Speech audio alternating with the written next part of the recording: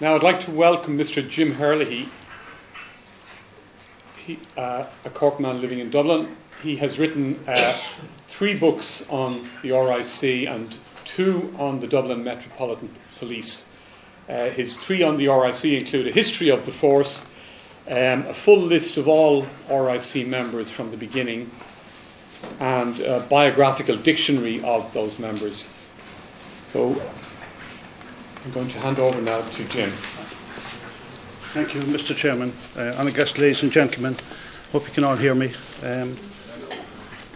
George Bernard Shaw said the danger of tracing your ancestors is that you might find one hanging from a branch, either by his neck or by his tail. Now, and the question is, you can't choose who your ancestors were, and the question is, would they have chosen you? Genealogy, I'm interested in the genealogy side of it. No extra grind, who did what, or anything with the independence. I'm very anxious to see those who died as a result of political violence, or the ordinary men who died, that they would be remembered. And we have a new organisation just started by 2 ex-members of the Garda Síochána, who I've no doubt will fulfil the role before we have the centenary of 1922. And I'm delighted to hear that.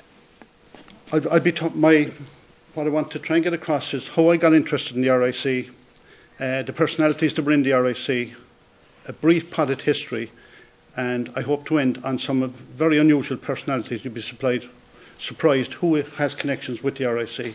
And as late as yesterday, I had a phone call from the wife of the Chief Justice of the United States, the man who swore in Obama. Her great-grandfather was a William Carroll. I just got his record yesterday, from Tipperary, North Riding, born in 1846. That'll tell you just how many are out there. Just take it, 85,028 people passed through the RIC between 1816 and 1922. Each of them had to have 2 parents. That's 250,000 people with descendants. And believe me, RIC men didn't have small families.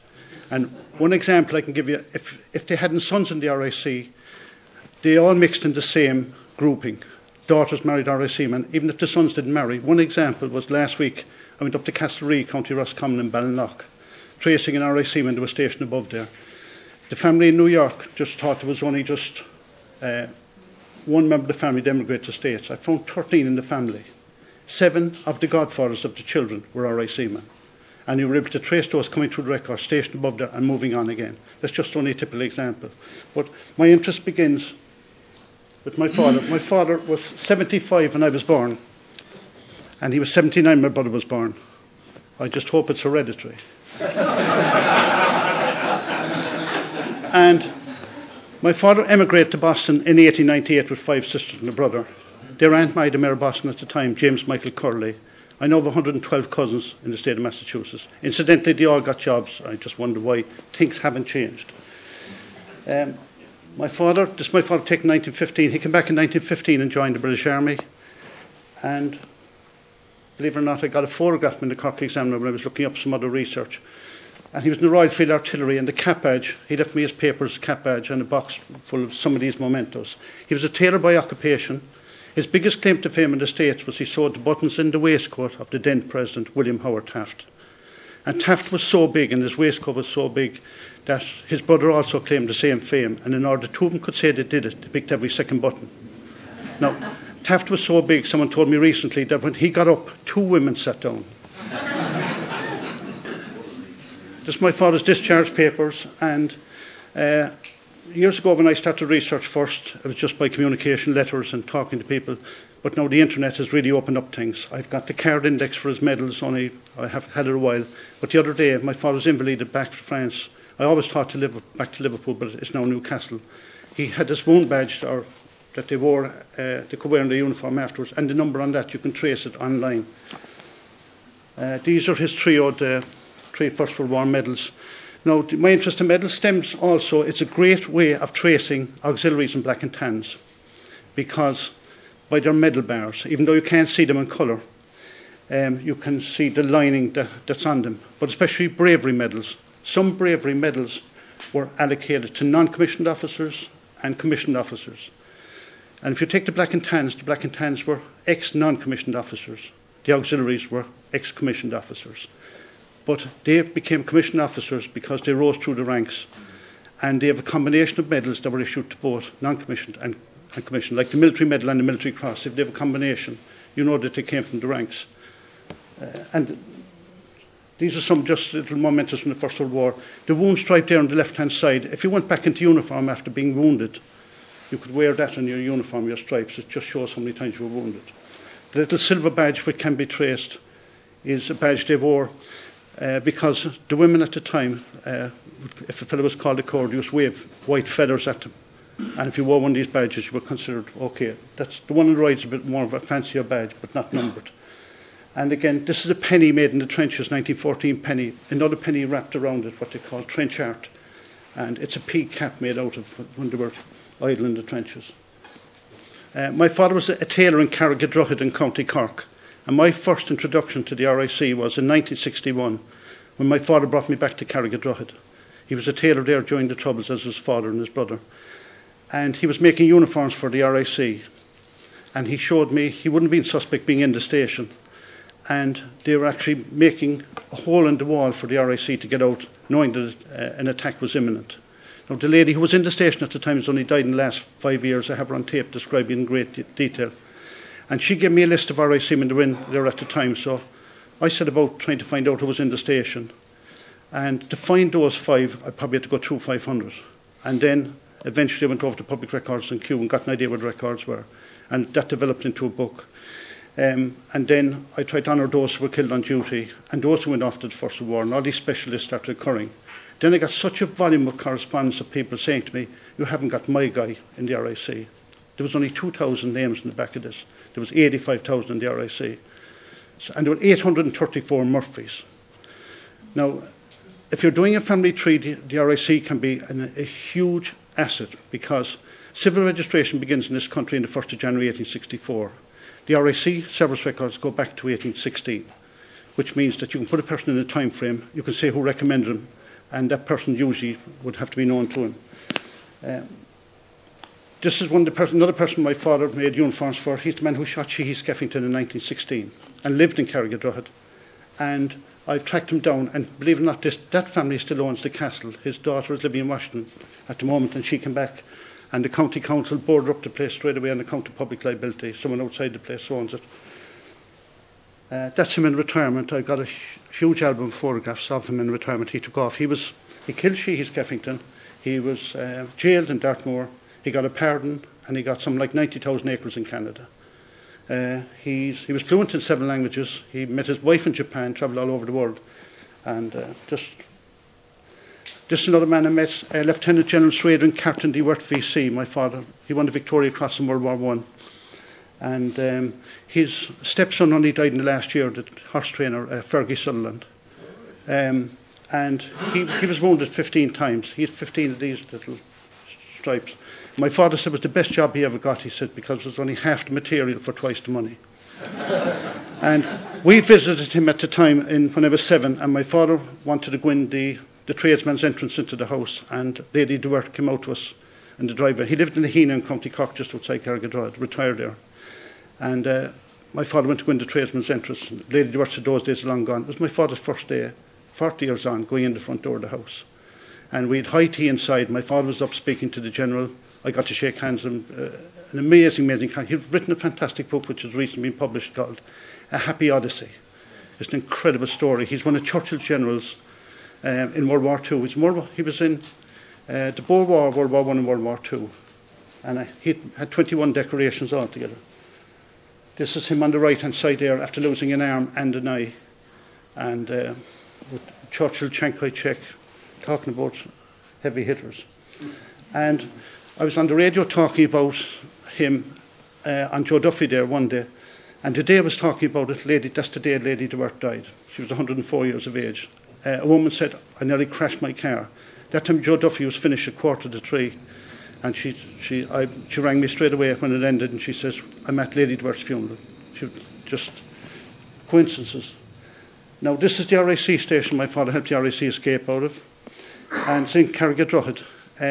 There's a list of architectural buildings around the country, and it names the RIC station. In fact, it names the building next door if you go looking at it. But that's the RIC station in 1920 it was attacked. This is a man who got the Constabulary Medal for defending the station, even though they got out the back door. The Daily Mirror has an account of it. the fiddler that beats Sinn Féin is on it, because there was one guy playing the fiddle inside, knowing about getting out the back door. I joined the Garda in 1977, and I retired earlier this year. And I came to Blarney, and by coincidence, Blarney Station was also attacked in June of 1920, the same time as Carrigadrohid. And I tried to find out who the last sergeant was. Eventually got a photograph of him, and eventually tracked down his daughter, brought her out to the station, walked her through the station, taped her, and they used that in Michael Collins' film, The Wind that Shakes the Barley, to do out the inside the station, what they looked like in 1920. When the station was attacked in 1920, this is the IRA man who attacked the Frank Bustede. I met his family, and in 1965 he appeared back at the station, met a detective there, and he said, "You know, your clock was stolen in 1920 when it was the RIC station." He said, "I know where it is." So 2 days later he went away with the detective, they had a few pints, and back the clock arrived under his arm, and it was hanging in the station up to recently until the station caught fire again, so it has survived literally 2 attacks. It was in a personal household? In his house. He had it hidden. I spoke to his family. 2 daughters and his son were living in Scotland. They never knew where it was at all. The same man stole a Rolls Royce, the ghost car, and it was used in drive-by shootings by the IRA, bright yellow. That has been restored, and the 2 of us here, John Sheehan, a friend of mine, we were in that car only up to recently. It was restored, put into a bog. It was actually used in 1923 when they fired at British Army down in Cove. And it's been the same as it's been done up. It's absolutely immaculate altogether, and it had the big, huge gun on the back of it, the drive-by shooting. This is when I was looking for information on further RIC and trying to get some stories. I got a phone call from this lady. She says, "I have a live one for you." And I said, "What do you mean?" She said, "My grandfather was in the RIC, and he's living out in Killester." So I went up and I spoke to him, and I was expecting to see a guy in oxygen, 99 years of age. He came out in his pinstripe suit, his RIC cane. The family deserted the house, and they said, "Thanks be to God, someone's listening to a story." He was stationed at Drum in Wicklow, and 2.5 hours later, I ran out of tape talking to him. But I learned 2 very distinct things about him, which was great help in tracing your ancestors afterwards. You had to be 19 to join, or 5'9". But if your father was in it, you got a year off the age and an inch off the height. And he says, "I know," he says, "I got in on the both counts." Now, and it being a family affair, he had 3 brothers in it, his father was in it, and his father-in-law was in it. He had Dan Breen's description as a blacksmith off by heart even to that day. Very well read, showed me all the books he read and everything. And I got a great insight on as many regulations, internal regulations as the RIC made about their members. They found a way around it. There was always a way around it. Even fellas getting married and moving to England, not reporting the marriage, there's ways. You couldn't be stationed in your home county or your wife's county. Worse still, you had to have 7 years service before you could get married. But you had to, I've only found out recently, you had to declare your intention after 5 years. So she was what they call in the RIC a lady in waiting for 2 years.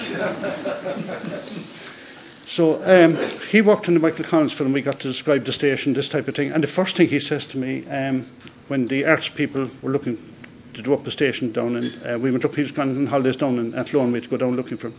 And he said, "Where are the guns going to be?" And I said, "They're going to be inside the door." He said, "We weren't that stupid," he said. They had a gun in every room, that they'd retreat into a room. They were armed no matter what happened, no matter who came into the station.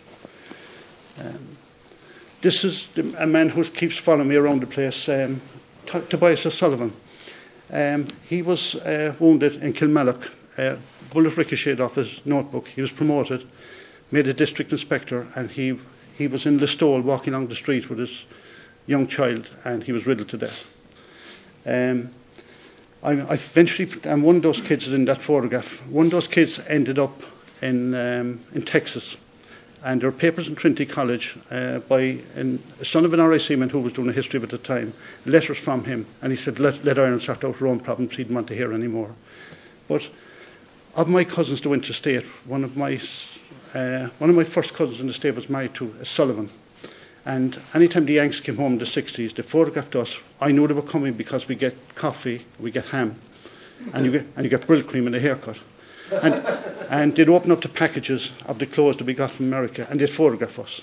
And all those photographs end up in America. But the Sullivans, who came home from Boston, were going up to Cornamona afterwards, and they were always talking about the film The Quiet Man.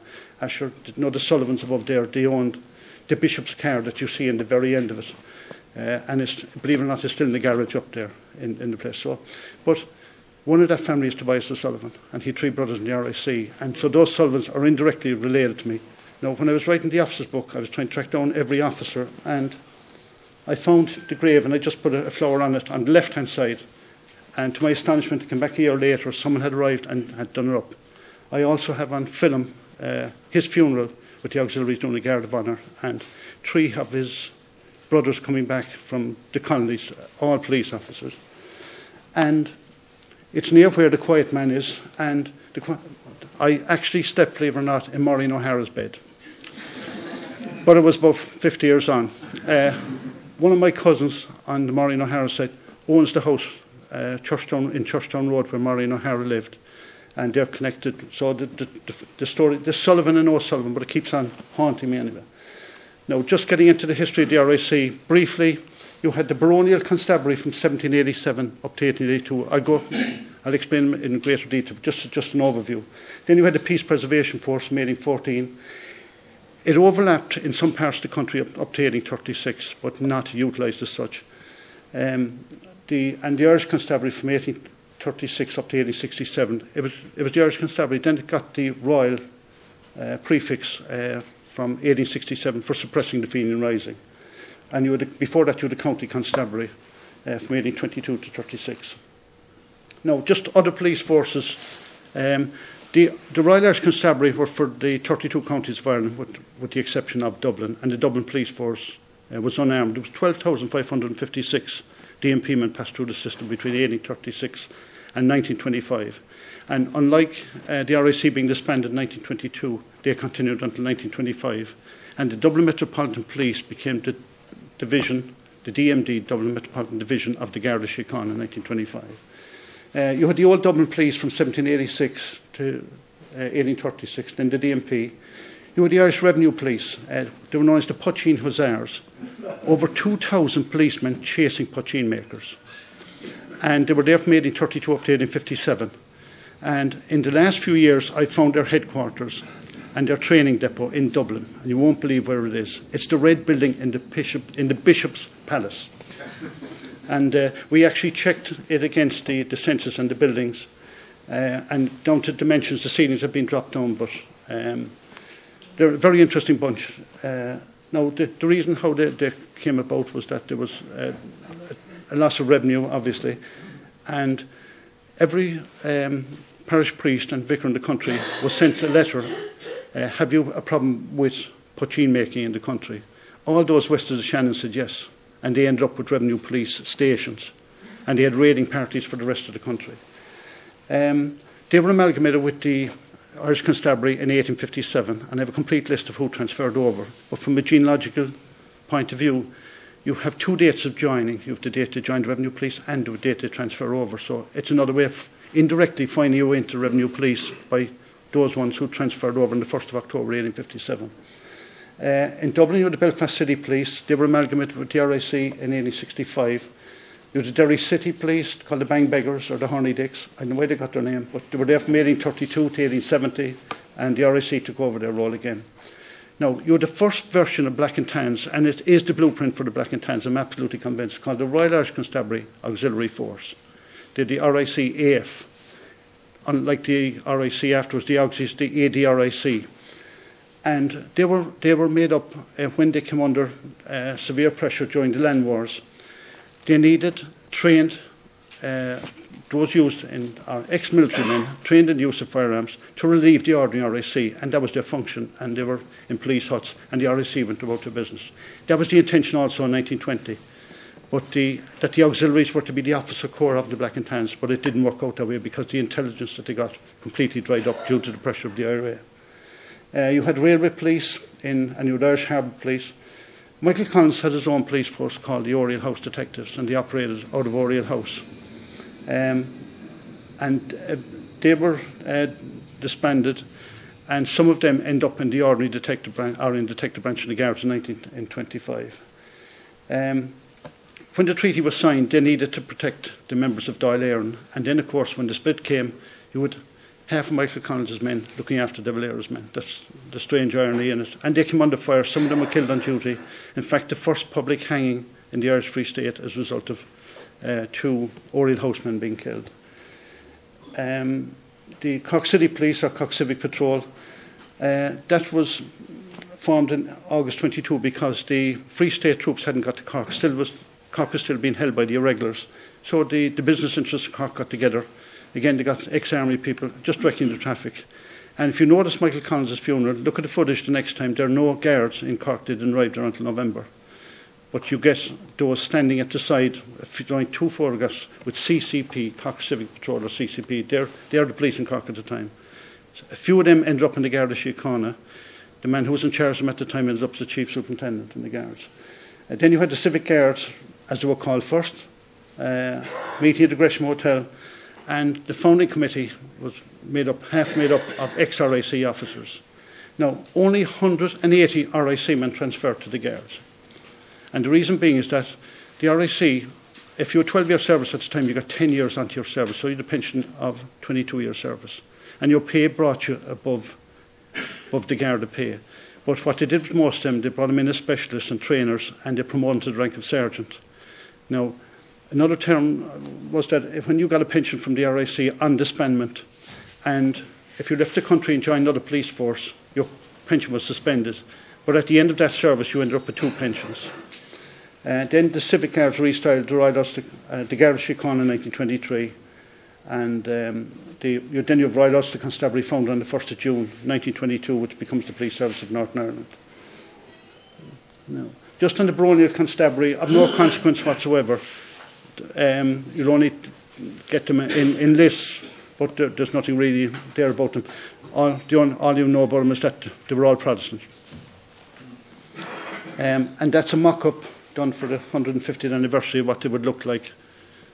No detection of crime. It didn't seem to figure in their thing and all, just get paid and turn up. The Peace Preservation Force was brought in. It was compiled mainly of, between the period about 1812 and up to 1814, ex-Dublin police magistrates were sent down the country to see where the trouble spots were. And the Barony, Middlethird and Tipperary seems to be the worst place, and they were to get the feeling on the ground. And then when the Peace Preservation Force, mainly cavalry sergeants, were sent into an area, they identified the problem inside there. The danger with them is that they wiped out more than a problem. A lot of innocent people got caught up. They had no, what do we call now, a local knowledge of the area. The area was proclaimed. The locals had to pay for them. And the arms and equipment were applied by the government. But it was in the locals' interest to get them out because it was costing them while they were there. Sir Richard Wilcox is one of those. He's buried outside in Chapel, is it? His great-grandson, by coincidence, is an expert on peace and reconciliation. He's written several books. The Dalai Lama and Mother Teresa have actually done the forewords to some of his books, but it's just a huge coincidence. And this photograph he gave me of him. He has lots of correspondence with Robert Peel. I think some of it is there. That's where he's buried outside, and I found his grave out in... when the RIC was... This is another one of presented... a silver snuff box presented to him. This ended up in the Phoenix Park Depot, and every officer of the equivalent of modern-day superintendent upwards, district inspectors, sub-inspectors, chief constables in the early stage they were called, would have taken snuff out of that from 1822 or 1842 when the depot opened up to 1922. And you'll find a lot of those early Peace Preservation Force officers are all buried out in Mount Jerome. I found one row of them, all buried one after the other, and very substantial monuments.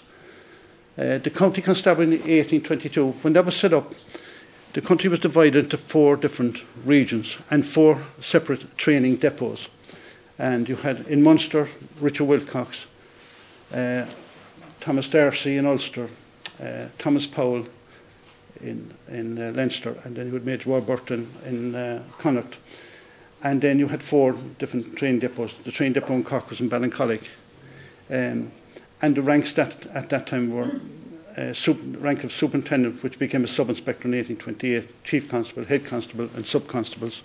Now, the difficulty with that is that you had 4 distinct police forces with 4 separate types of training, 4 different types of uniform, and everything ended on their border, and there was nothing organised for the country, and Dublin Castle wanted to run everything uniformly. This is what the officers would have looked something like at the time from watercolour. This is Louis Anderson, one of those. The very early officers were ex-military, ex-British Army, Peninsula War officers, because they knew the training. You didn't have to retrain them in the use of firearms or anything like that. And this is what the ordinary constables would have been. Imagine him with a breathalyzer or anything like that. But, and it's a very rare description of them. Samson Tuggood Roach, the man who did those little miniatures, was deaf. And we got that only recently in Northern Ireland, but it's a fabulous description of them. It's one of the very rare ones. There's some of the correspondence I mentioned a while ago about Sir Richard Wilcox. There's some to Daniel O'Connell writing to Sir Richard Wilcox when he was in Munster, trying to get the parish priest nephew into the police at the time, so things really haven't changed that much. Because he sends a second letter saying how he gets this guy in, could you get the second guy in? So this is one of the officers. I was in the Garda Museum there one day when somebody arrived in with a painting just left to the museum, and I found him buried outside again in Mount Jerome. Sir John Harvey, he ended up as a governor in Canada, and he was responsible for the founding of the what we call the Terra Nova Constabulary first, which becomes the Newfoundland Constabulary, or the Royal Newfoundland Constabulary, but just shows the Irish influence. Timothy Mitchell was brought over from Galway, and you can see there the buttons of them, Terra Nova on the right hand side, very similar to that's the badge that was put over stations in 1836. And this is what their uniform looks like today. If you had 5-year service, if you look down to the end, Blianta Shervisha 5. 20. They came over to us and we got them for their anniversary to parade above, and they wrote music, company music, to parade on the square above. An extraordinary event altogether. Their band at the moment, playing Irish music, their accents, you'd think you were from Waterford. And they played Irish music. Definitely they should have a concert here. Shea Corna, believe it or not, is the name of the band. And they were in the mess above there the whole night, and everybody coming in thought it was just only locals, took no notice of them at all. It's not Charlie High, by the way, in another life, but it's, as I said, the numbers go from 1 up to 85,000, 85,000, 83,000, but there's 1,700 of those are officers. And this is it's a later photograph of a person who was granted number 161. Now, anybody who's looked at the records will see that the very early records, the red book that I did, has the full 85,000 names in it. But what you see is the numbers jump at the very start up in chunks, and then they go, after 1836, they go slow. What actually happened was, they said in 1836, when for the first time it becomes the Irish Constabulary, a national police force. Who have we now? So those who've left, they go back to the earliest fellow to join and give him number 1, and that's how you have it. But you get their service in it from the time that they did join in 1816. But those who would have died before 1836, you will not get. Now, some people have followed those, and eventually they've got great records because they've eventually picked them up in pensions and things. And they come in, they say, why isn't he in the red book? Because he was gone, guaranteed he was gone before 1836, but you will find him in pensions. That's the constabulary badge that was put up. As you see, most of the stations around the country, about 1,600 in all, they were whitewashed, and this badge was put up with the shamrock in the centre, with the garter around the side, with just constabulary on it. And it has the Victorian crown, which is the flat crown. The way of joining before October 18, you will not find a person. You'll find a person wearing 3 stripes in the RIC before October 1882, but you will not find him as a sergeant. And in the records, you'll either find him as a constable, because the way of joining before 1882 was you joined as a sub-constable, 2nd class. Now, if you kept your head down and your mouth shut for a year, you'll see that he becomes 1st class after a year. Then the next rank up was an acting constable, and he wore 2 chevrons on his lower sleeve here. And a constable then wears 3 stripes. Then you had head constables, 1st and 2nd class. Then sub-inspector, the equivalent of modern-day superintendent. Your county inspector, assistant inspector general, deputy, and Inspector Generals. The higher officers there, Assistant Inspector General and upwards, were all based in Dublin. Now, after October 1882, you'll find you had to join as a constable.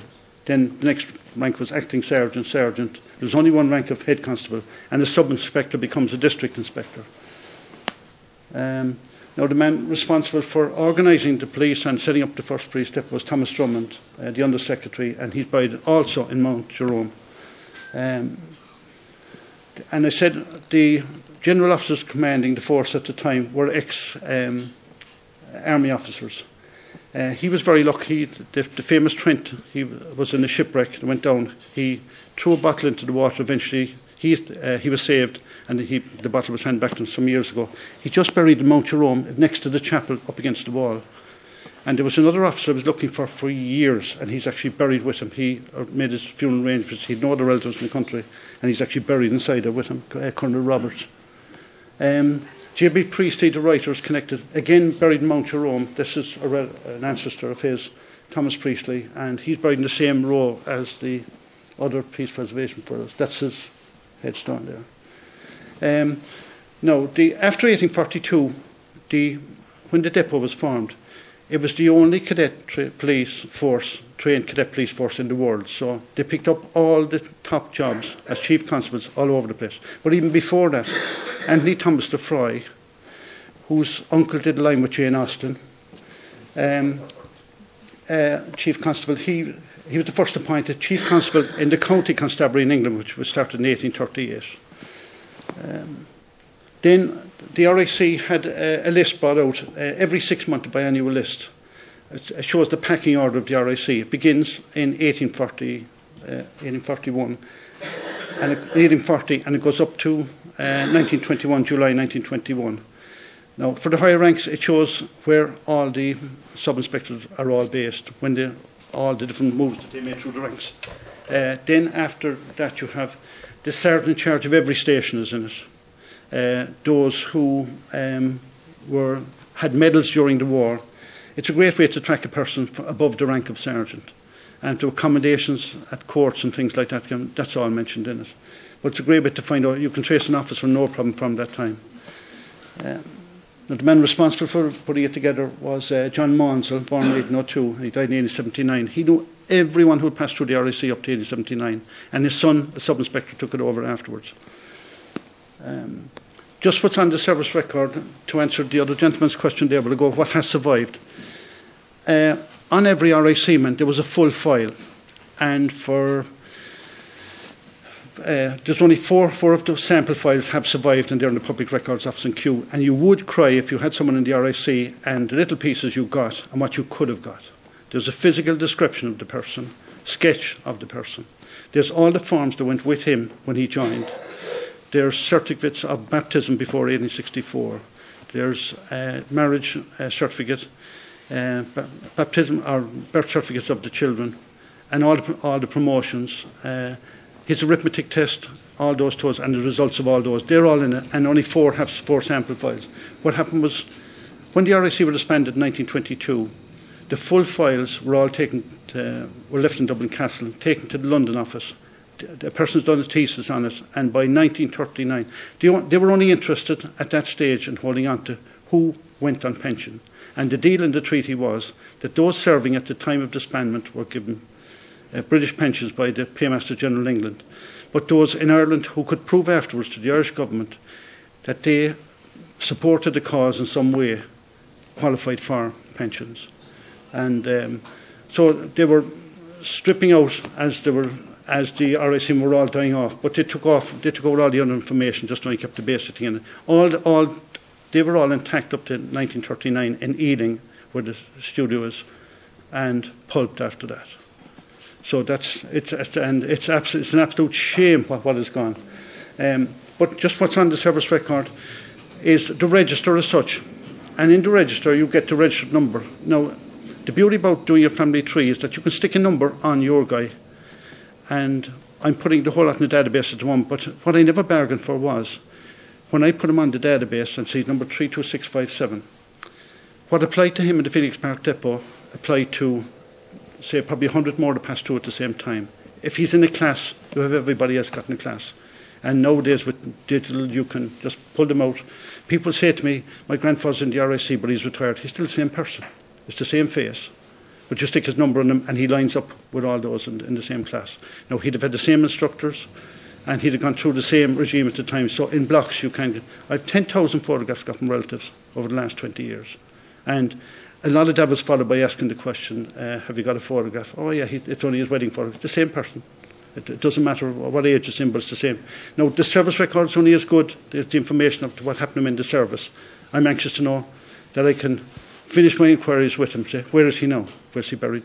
And you'll find out other stories of people, oh, there's a photograph somewhere else. It eventually comes in, and now I'm putting on the records like that, and at the very end of it, I'm tagging the name and address of a descendant. And I can say to you that there's somebody else out there is looking for him. It mightn't happen today, but it's happening the more I put on them on a regular basis, that people are tracing the same people. And again, they have a unique sequential number, which makes a difference to everything else. And then you can say where other... Now, there's Christian name, surname is on the service record. This is on the register now that has survived. The original is in Kew. There's a copy in the Garda Museum, in the Public Records Office in Northern Ireland, and the National Archives have it here in Bishop Street. The age when he was appointed, and I mentioned, if he was 18, there's a great chance it's more than likely his father was in it. Or if his height is only 5'8", or else he ended up in the mounted section, the shorter guys, because that's the way they distribute the post in the RIC. The post was sent out by a dispatcher. It was signed off. I see some of the documents that they had. It was signed off, and they had to qualify to say that they did read it at the time. And that's how the correspondence was all got. And they used the shorter guys, obviously, in the horse to do it. You had the native county. Now, there are two questions in that. There's native county and the county in which connected. So if a person, say, from Galway, he could have another brother serving above in Mayo. So that's the second county. That's where that applies. Now, when it comes down to the person recommending him, it said, if this was born in Galway, joined in Mayo, you will find, and it's only recently I found out this, you won't find anybody recommending him in Galway, but wherever he went to join, you'll find the officer there, that the place where he joined, and not the place of his birth. That has thrown some people, it's thrown me for years, but no, I eventually got to grips because that kind of pattern is emerging. The religion is in it.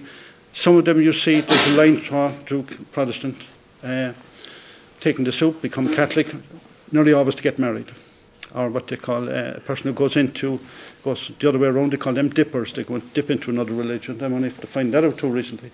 Now, the wife's native county is in it, and invariably, when you look at the record, you'll find out that this guy gets married. It's just after 7-year service. It was a dismissible offence not to report the marriage. And the very early days, it was relaxed at the very end when they needed him. But a lot of guys were dismissed as a result of it. Or they're still writing bold and red all over the thing anyway, and this is the proper date that it was reported. You get the wife's native county, who, recommended by a magistrate, a GP, Protestant clergyman. They're usually, when they are local, a sub-inspector would... a constabulary district at the time would take up about 2 or 3 parishes. So you're there or thereabouts to find out where the person is from. His trade of calling, previous occupation.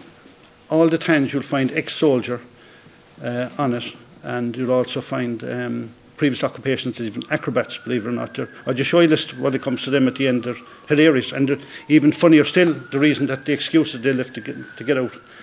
The date of appointment and reappointment. You'll find a lot of them would fail the medical examination and they would be reappointed. Declared unfit by surgeon, but come back a month later, stretch the height or something like that and go back in. And the other ones who are reappointed are those who went off to the First World War. You'll find a list in the Irish Guards and enlisted on such a date. It names the regiment, and then you see him coming back in again. If a person was forced out, say, or he wasn't able to get in the first time, with loss of service will be on it for pension purposes. But if a person comes back in with benefit of service, 3 years in RIC, 4 years in Army, that'll all be, it made a huge difference to their pension. The counties to which they're allocated, unfortunately, it's only the county that's given on the service record. And funnily enough, there seems to be a county, whatever, They keep on putting down Drogheda, the Constabulary County. Dates of promotions and reductions. And the reason for the reduction is the officer comes up in the fine part of it afterwards. Marks of distinction, favourable records. Now, there was a reward system in the RIC. At the very early days, you got what they call a chevron. And if you got 3 chevrons, the 3 chevrons, you get money at the end of your service to buy back that chevron. Or also, if you had 3 chevrons, you got the constabulary medal, the very early constabulary medals. And that's then there was a reward fund. And the RIC men have been fined right, left and centre, and very substantial fines. And the very early stages, 10 shillings, 10 shillings, 20 shillings, 30 shillings, and huge amounts altogether. But all that money was put back into the reward fund, and the reward fund paid the rewards out of that. So much so that it generated so much money that they had to publish what they called a half-yearly sheet. It started off as a half-yearly sheet, and some of them have survived from 1848 up to 1882, but what it says is that why he was fined, usually drink-related. And even thinking about drinking early, you were fined. And there's so many different ways. It's a science in itself to find out all the different ways about drinking that are in it. And then there's the rewards for the chasing after runaway horses, all this type of stuff. But they balanced the books that way with it. They eventually came a surplus through the force, but there's some hilarious reading in it. And the beauty about it, having a unique sequential number, when you're looking at those records, you can pick your guy out straight away because the registered number is on it. The rewards for the officers are very flowery altogether. You know, they're really that he was nearly at death's door by the time he caught up with him and this type of thing, and he fought him off with 2 guns bare faced and all this kind of stuff. But it happened. He was only looking for promotion later on. You'll see that when he goes for interview, he uses all those. Unfavourable records, fines and admonitions, as I said, they're well recorded, but the actual files relating to those do not exist. They were kept in the local county constabulary headquarters, do not exist. The type of injury that a person got, there's one man there I see got a bang over the head, and just looking at his file, Joseph Leddy. And in 1932, when he was a pensioner, a TD, they had a sparring match at the door anyway. It ended up the XRA, or the TD at the time, Reynolds, said to him that he was going to take his pension off him. And it got worse than that. He came out and shot the TD dead. And he shot the guard dead. And the guard ended up on the Roll of Honour. And that was 1932. And so you could show what feelings were even still at that time. And the same, RIC got a bang in the head on his file. Just I have it in front of me here. I just only got it the other day when I heard the story. But you know, there's reasons for everything, but it heated argument, and the guard was not on the official monument. He's only been recognised in the last few years. But again, that's other things happening behind the scene. Died, the probable cause if he left, and if he resigned, why? Now, the very end column says connected in county. CONTD is on it, and that shows that if you had that's for fear a person could attempt to get back in. And that they knew as much information about him. Also shows that he could have a brother serving in another county, that he definitely would not be serving there, or the home county, or the wife's county. So it limited his possibilities. Another thing too is the difference between the RIC leaving and coming back is that the DMP men, when they came back, were given a new number. The RIC men didn't. You were left out, but you resumed your old number. But what they did was they cut out your service for pension purposes. Now, all these fines, if you see a felon, you guarantee they got a reduced pension, and it always happened. They affected your pension, and that's the way they used them afterwards. And in fact, when they came to be disbanded, there's what you see on the end of the record, TS Treasury sheet. There's these big sheets where they were all paid off. And you see some of them with remarkably low pensions. And and all the guys who were in the station, shows all the stations they were in. But there's one I came across, and someone left a disciplinary file inside it. And this had two major fines, and his pension was lower than the others. And the disciplinary fine was threatening to strike the sergeant, and the second was striking the sergeant. Now, there's a little bit more information on the officers. Their surname, Christian name, the date they were appointed as an officer. Now, there was 2 methods of joining the RIC. You either went in at the lower ranks as a sub-constable and went up through the ranks, or you went in as an officer, as a cadet officer, and if you went in at the lower ranks, you were given a registered number, and that registered number still stayed as an officer. So you can, in the record, you can distinguish who's a cadet because he doesn't have a number. The age that they were appointed, that would be appointed an officer, say after 15 years service, he's 33 years of age. His native county, his religion, if married, the date of the marriage in the wife's native county, the date he was appointed to a constabulary district, any promotions, service in the army, navy, or other public situation.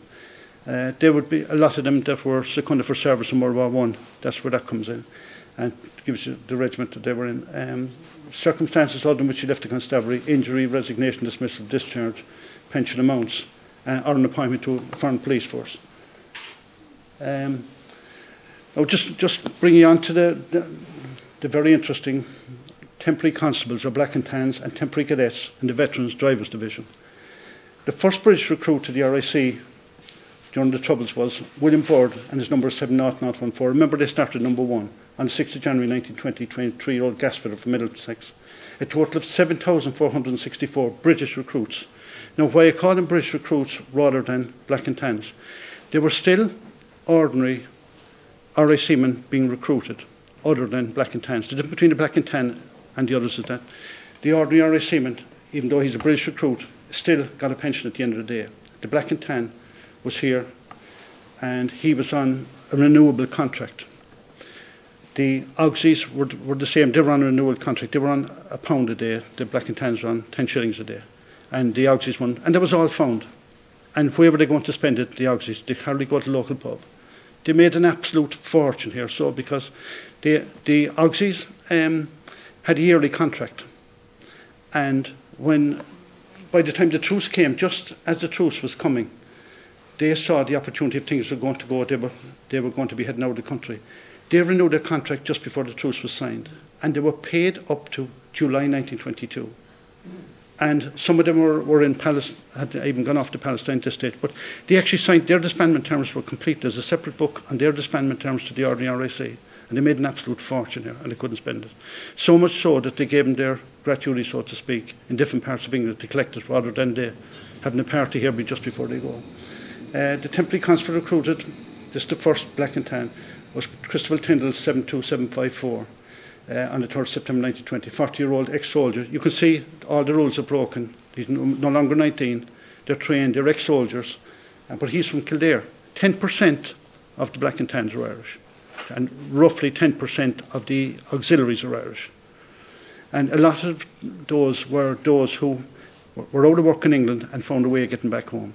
And you can distinguish the tans from the British recruits because the others are going through the ordinary process. With the tans on the records, you won't see where they ended up on their record. They were just on contract and they could be moved overnight. And they were sent off from their central station in what they call drafts. And that's all explained by a black and tan who's written Douglas Valder Duff, believe it or not, who is Sir Roger Caseman's godchild. He was a black and tan here. A total of 2,183 temporary constable black and tans recruited you had the RIC Veterans and Drivers Division. Now, for example, Kilmichael, it says so many auxiliaries were killed. One of them was a temporary constable because some of the black and tans, they had to have drivers and the officers weren't doing the driving. So any time the auxiliaries came out, that's why all the confusion is. But where you started on the papers is, and you see how wrong the papers are completely up in a heap. They don't know who's who at the time. But when you know who's on the list and you know the name, you know whether he's a tan literally by the money that they got, and you can distinguish them. And that's why all those killed in Kilmichael were not Auxies. One was a tan. Another thing, a very interesting thing I found out was that the drivers, most of the drivers were Irish. And the reason being, because they knew where they were going. And they recruited them locally, which is even more of a danger in itself. And it makes an awful lot of sense. It's only the practical side of it. But they're hidden in the numbers. First temporary cadet recruit was Harold Pearson. And they had an auxiliary number. Their records are separate too, and it gives you the regiment that they were in. And a total of 2,263 temporary cadets went into the RIC Veterans Division. Now, just looked at the auxiliary division. It was recruited from ex-officers who served in the Great War. Each cadet signed a form of engagement and joined the force.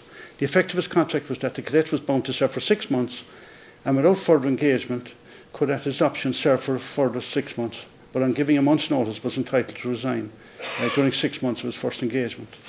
A lot of them signed up for the 12 months straight away, but they were cute enough to when they thought, no, it suited the government at the time because they weren't going to retraining and starting off looking for officers all over England again.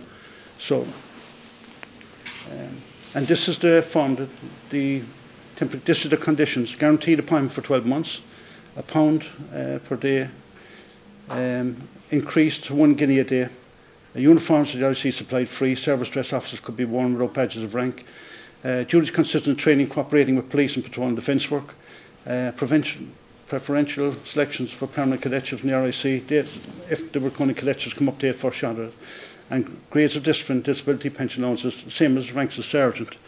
Now, the first ones that were allocated in Dublin here, the biggest bush was their headquarters, and if you read the papers of the time, they're called sergeants. And you see they're rounding up IRA around the Dublin mountains and that type of thing. And they're acting on intelligence. They had great intelligence when they started, but they found themselves within months, all that intelligence, when the IRA copped on what was going on, that all dried up. So the auxiliaries go off on their own, and they have what they call defensive barrack sergeants with them. They got all these fortified buildings around the country, and they occupy those. They're all nearly in castles.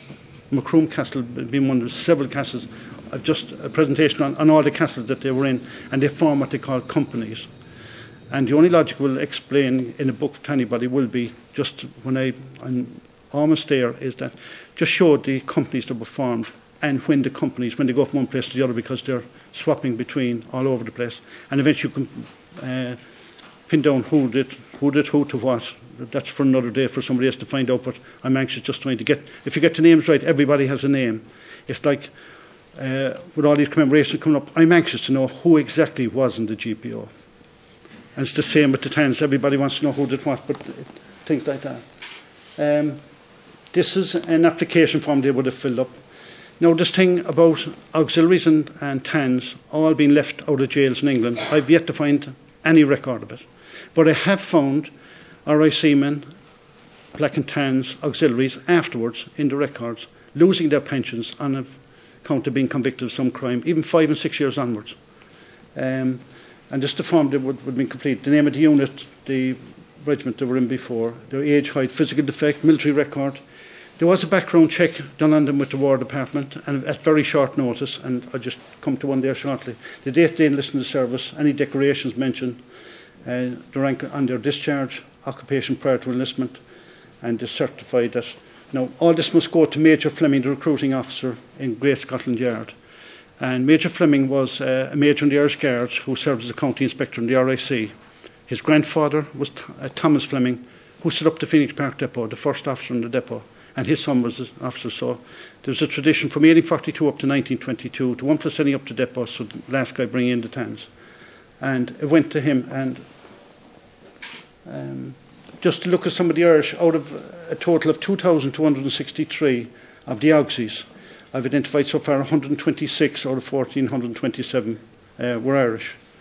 And when you see all these fancy countries like Arabia and all that, you'll find that their sons are British Army officers serving in all those countries and not necessarily being... and then of that 126, Dublin comes first on the list. It's like the song contest, and Antrim, Belfast, populated areas. So. And no, the auxies were completely cocky in what they were doing. They were here on huge money. They were occupying castles. They were drinking and a law unto themselves. And then, even so much so that their rank structure, that they had a drink called after every rank. They called it Colonel Steady Drink, Economy Blend the Adjutant, Hasty but Good, the Platoon Commander, and Every Man's Drink, next guy's spirit. They published a book when they were here, a magazine, at gunpoint down in Limerick. And it's called The Bog Trotter. And some of this is the type of information kind of coming out of it. Short to suit the quartermaster, full-bodied and good. G Company, not recommended for rebels. This recruiting officers, complete list of recruiting officers where they were recruited in England. And what would be a fantastic study to see what happened to these guys before and after. And but the majority were recruited in Scotland Yard. And Major Fleming was the guy recruiting them. Now, the Phoenix Park Depot, as I said, was set up in 1842, and again, it was the only cadet trained police force in the world. So the RIC were responsible for setting up every single police force in the colonies, and those who were set up had to do a period of training, the officers. So, and they wore their uniforms, distinctive foreign police uniforms, in Dublin, going to court, learning the court system here. That's a snuff box that was passed around the depot. It's now on Prince Philip's desk, I'm told, that the PSNI had in their place. But it goes back to the time of Waterloo, and that was in the depot inscription. Some of the officers. Just the depot staff, it's a huge organisation, and that's the amount of different rank structures. So if you have an ancestor with any of those other terms on it, they were connected to the depot. Now, you will not find the black and tan before 72096 on the. This is when they start coming, and with the Inspector General's order will be on their service record, as distinct from the guy going before the local district inspector, or recommended by the local district Inspector General's order will be on it, and the date after will be 23rd of July 1920.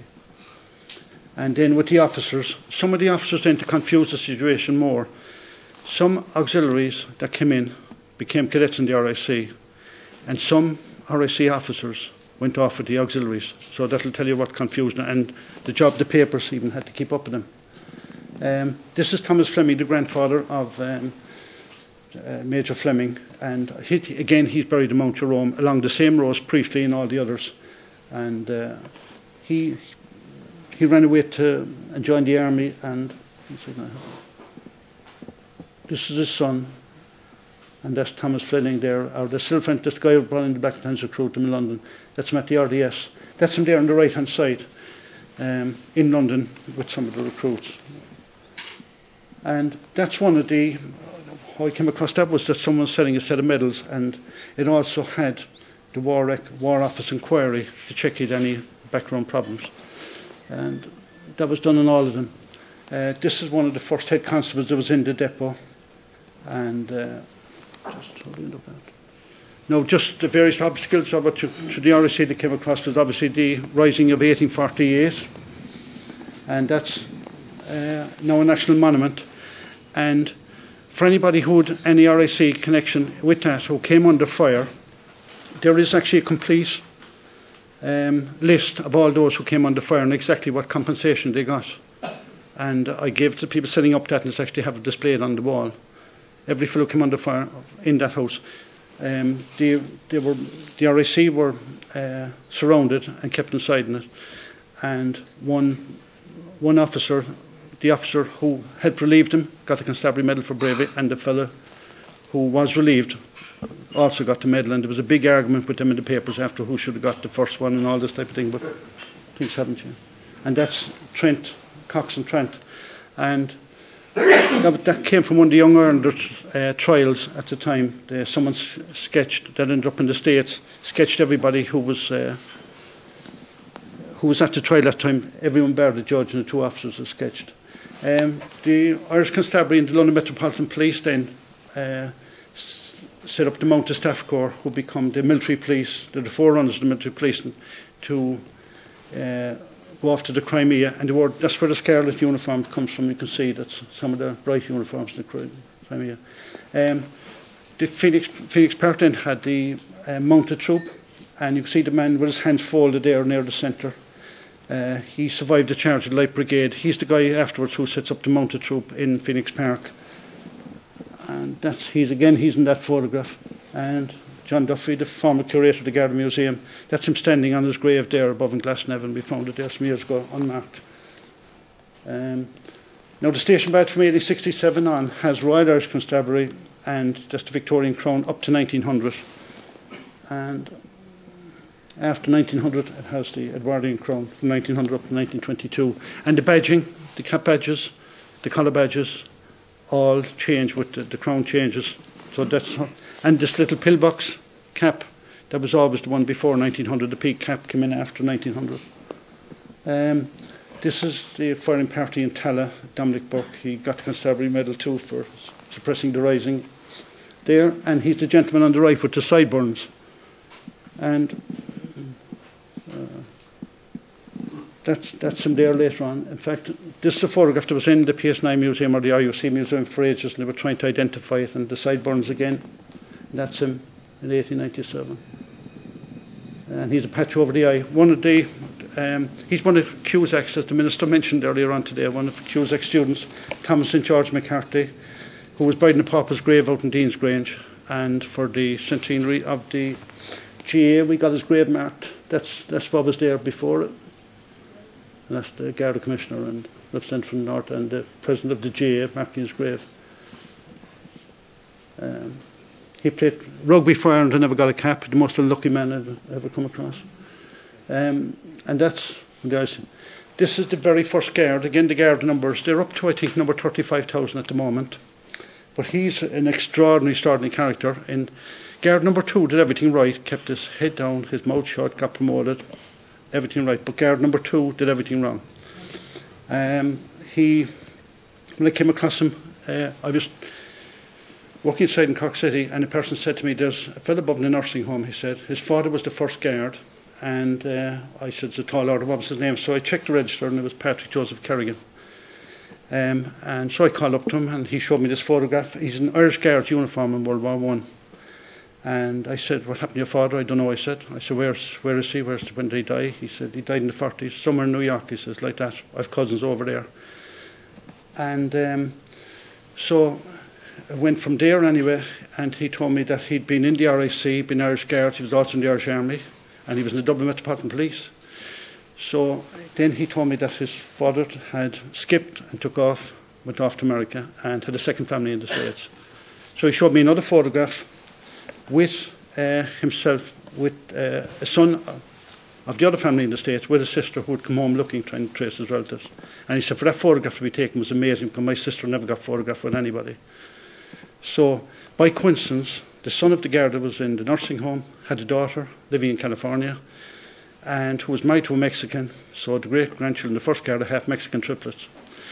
And they weren't baptised at the time, so he was going to go for the baptism. So he said, how will we track down them in the States? Luckily enough, I knew someone who had a complete list of telephone numbers in New York State, and he had an address, Rosemary Circle in Albany. I got the number anyway, and he dialed it. He got through to a cousin, and we got a forwarding address for the son, his half-brother in California. So he said, what will I do? So I said, send a letter and get him in contact with your sister in California. Did that anyway. Now, the letter arrived at the sorting office, and someone in the sorting office knew that this guy was playing golf next Sunday, thinking it was him, and he gave him the letter. And he was living 15 minutes away from the man's daughter. So the two of them went over. The two of them met up at the christening, photographed for the first time. They're absolutely nearly identical twins at this stage.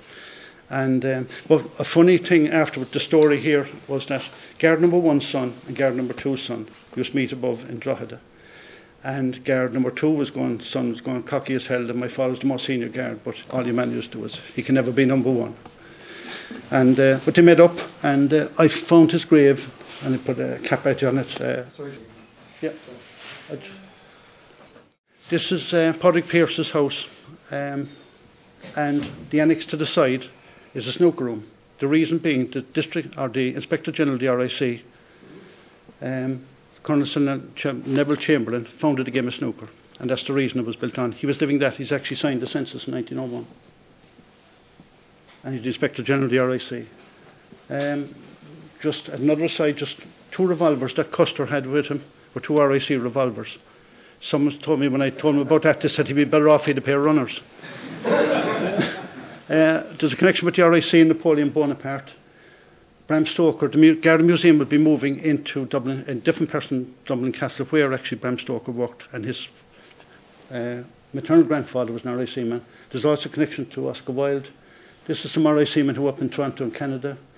I spoke to Peter Jennings years ago, his ancestors in the RIC, Amanda Sullivan's in the RIC, Sir Henry Arthur Blake, Governor of Newfoundland, and if you have any Chinese money at the moment, or outside the Hong Kong flag, there's a flower called after him, Bohinia Blakeiana.